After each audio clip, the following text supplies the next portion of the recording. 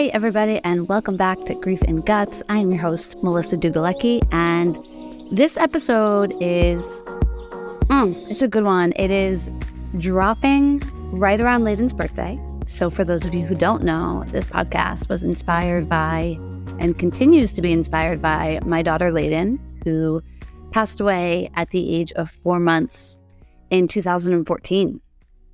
So as her birthday would be February 20th, I'm just pouring lots of extra love into this. And what I'm talking about today is one of the most potent lessons I have learned from Layden in so many ways. And I really hope it serves you. So thank you all for being here.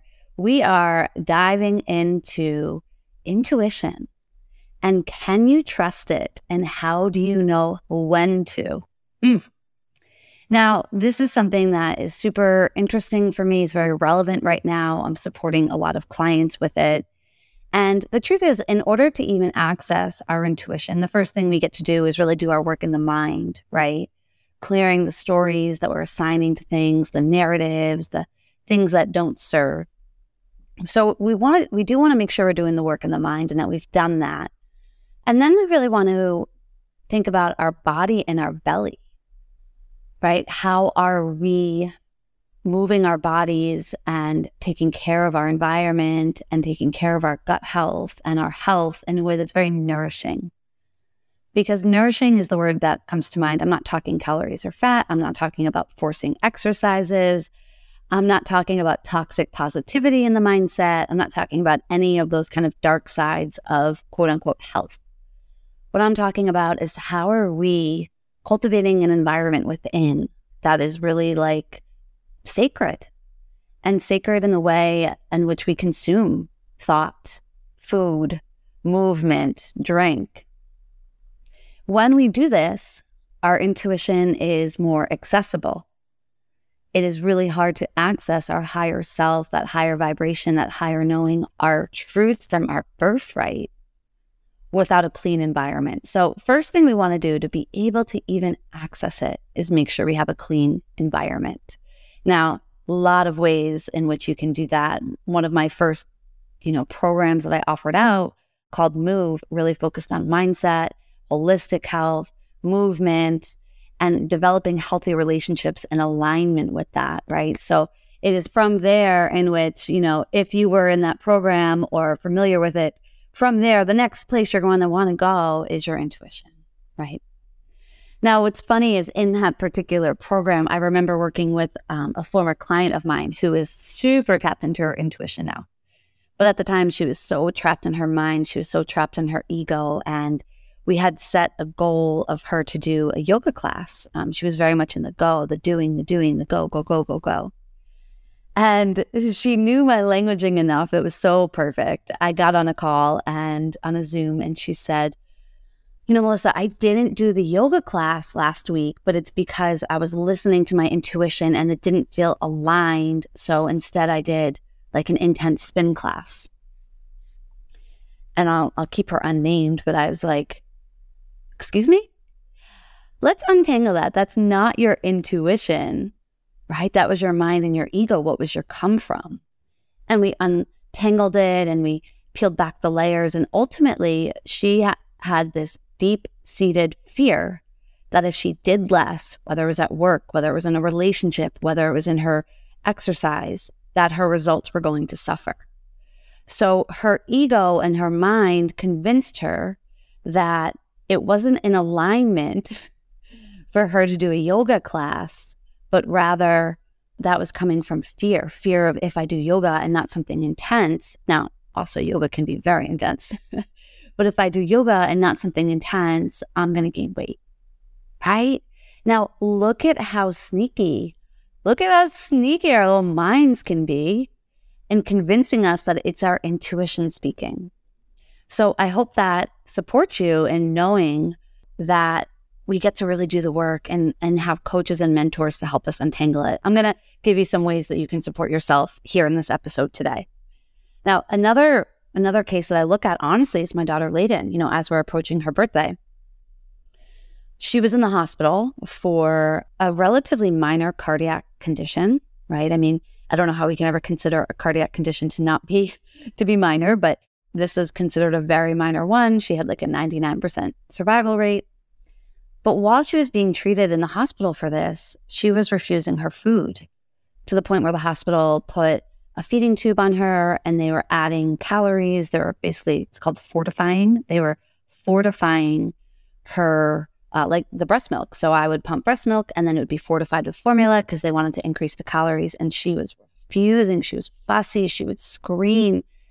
And then they put in the feeding tube and she would scream or she would vomit.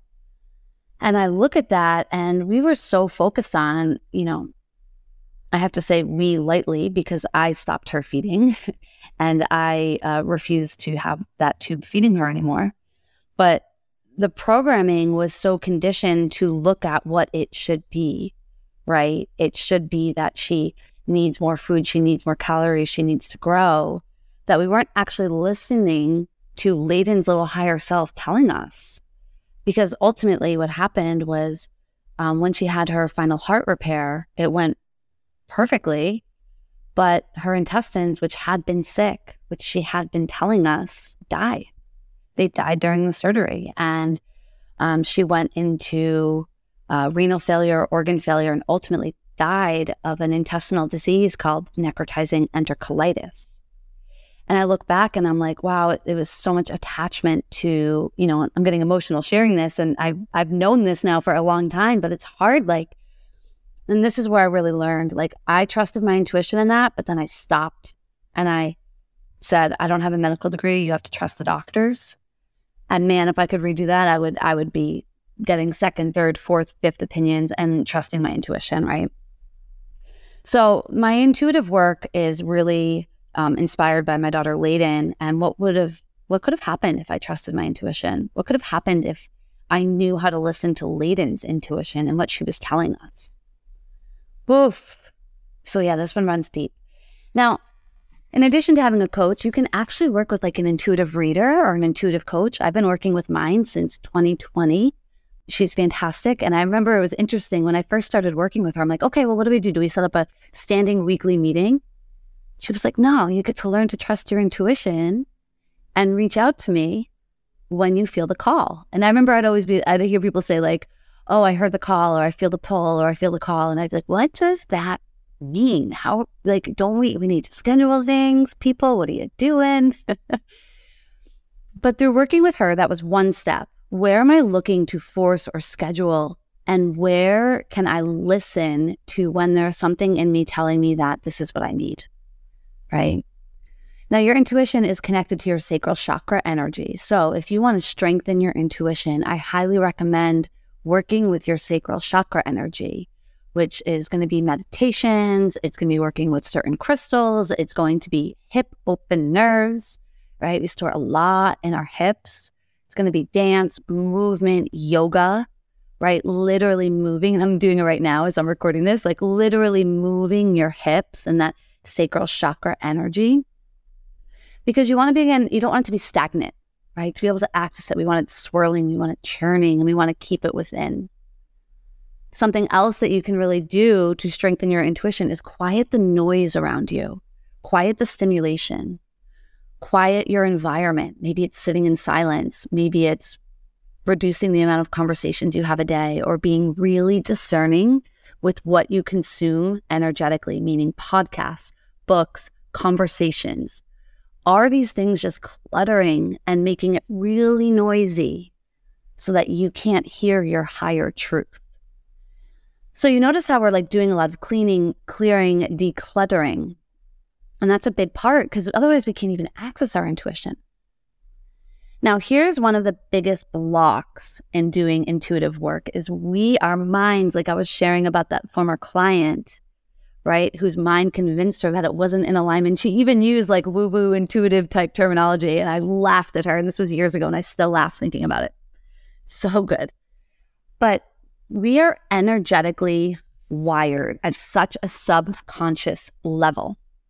Now think about whether or not you or someone you know has found themselves in relationship patterns over and over and over. Maybe somebody emotionally unavailable, or maybe a codependency, or maybe a relationship where they feel like they have to take care of the person or that person has to take care of them, right? And they kind of lose themselves in it. And they don't like that cycle. It doesn't serve them well and they break free of it and then they're back in it. So what is happening is energetically, we're like little magnets. We're all like little energetic magnets. And so you or the person that you're thinking of is literally being pulled to an energetic state, an energetic way of relating. And even if they don't like it, they are pulled to it until they really do the deep healing work. So this is when that full body fuck yes can actually be misleading, because it could feel really good to be pulled to that. Like, oh yes, I feel this in my body. I have butterflies. This feels so good. But we're actually being pulled to the very thing that's holding us back. Let that one sink in. Now, on the other hand, I hear all the time, oh, this doesn't feel good in my body, or this doesn't feel right. This doesn't feel aligned. But many times what that is the fear, right? Take my client, for example, what was going on. She was so afraid that if she stopped doing things the way she's always done, she wasn't going to have results. But the truth was, she was looking for new results. She was looking to be more in flow and to feel ease and lightness and to be out of intense, energetic stress and go, go, go, go, go in the programming of our society, right? I tend to attract that type of person in, because that was me a long time ago. So we really want to, and here's what I'm going to offer you today is like your step. Cleaning your environment, right? Food, movement, thought, who's around you, right? Working with your sacral chakra energy, right? Then quieting the noise, like really looking at like, where are all my energetic attachments? Picture yourself like a little ball of light with like tons of strings coming out of it attached to different people and things and whatever it may be. What cords do you need to cut for you to be stronger within your own energetic self? What cords are not serving you? But as you begin to do this work, I highly encourage you to have a coach or a mentor, right? Highly, highly encourage you, because this is a skill and your mind is going to create a lot of stories that can block you from accessing this skill, okay? But for now, just insert the practice of a pause. When you feel that full body fuck yes or that full body fuck no, or those butterflies or the resistance, right? When you feel that trigger or resistance, I want you to pause. I want you to not react, not choose. I want you to sit with it. Journal. What's coming up for me? What pattern is this? How is this serving me? What does my higher self want? Is this inner child wound, right? A lot of times people talk about getting connected to their inner child, but yes, we get to nurture our inner child and care for his or her wounds, right? And scars, and make sure his or her needs are heard. But sometimes we use that as a way to avoidance, right? Like, I just want to play, or I just want to sleep, or I just want to eat whatever I want. My inner child just wants ice cream for every meal. Well, we got to look at like, how is that serving us? Is that in our highest self, or is that in our wound? And does our inner child need to be educated on consumption? And is our inner child in a wound of attaching being able to eat ice cream for dinner as being worthy, loved, validated, connected, because that's how they grew up? So does the inner child actually just need to feel loved, or does the inner child need that ice cream? So you're going to insert pause. You're going to pause, and you're going to really explore. You're going to journal. You're going to reflect, and you're going to put in at least a 24-hour decision. And I encourage you to call for coaching during that time if you can, to really look at, where is this my ego? Where is this my fear? Where is this my limiting beliefs? Where is this programming? Where is this should? Where is it, well, if I change, then what does it look like? Because when we attach and listen to our intuition, the truth is our intuition can provide things for us better than we can see in this human experience, because our intuition is so zoomed out and so wise and sees big picture, like 30,000 foot zoom out, and we can only see what's right in front of us in the here and now. So when we get out of our mind in the here and now and we zoom out into the bigger picture, there are things we can't even see waiting for us. Now, also know that as you build this muscle, it's going to be uncomfortable. You're going to take, you're going to have times where you might feel physical pain. And this is where I highly recommend nervous system regulation work to teach you that you are safe in the discomforts. And that's a whole other episode. So I hope this serves you. We could do an entire masterclass mini series on this, and maybe we get to do that. I don't know. But for now, I just really want to introduce you to untangling mind versus intuition, ego versus higher self, the ways that we block it, and what are we doing first to clean and clear our environment so we can access it.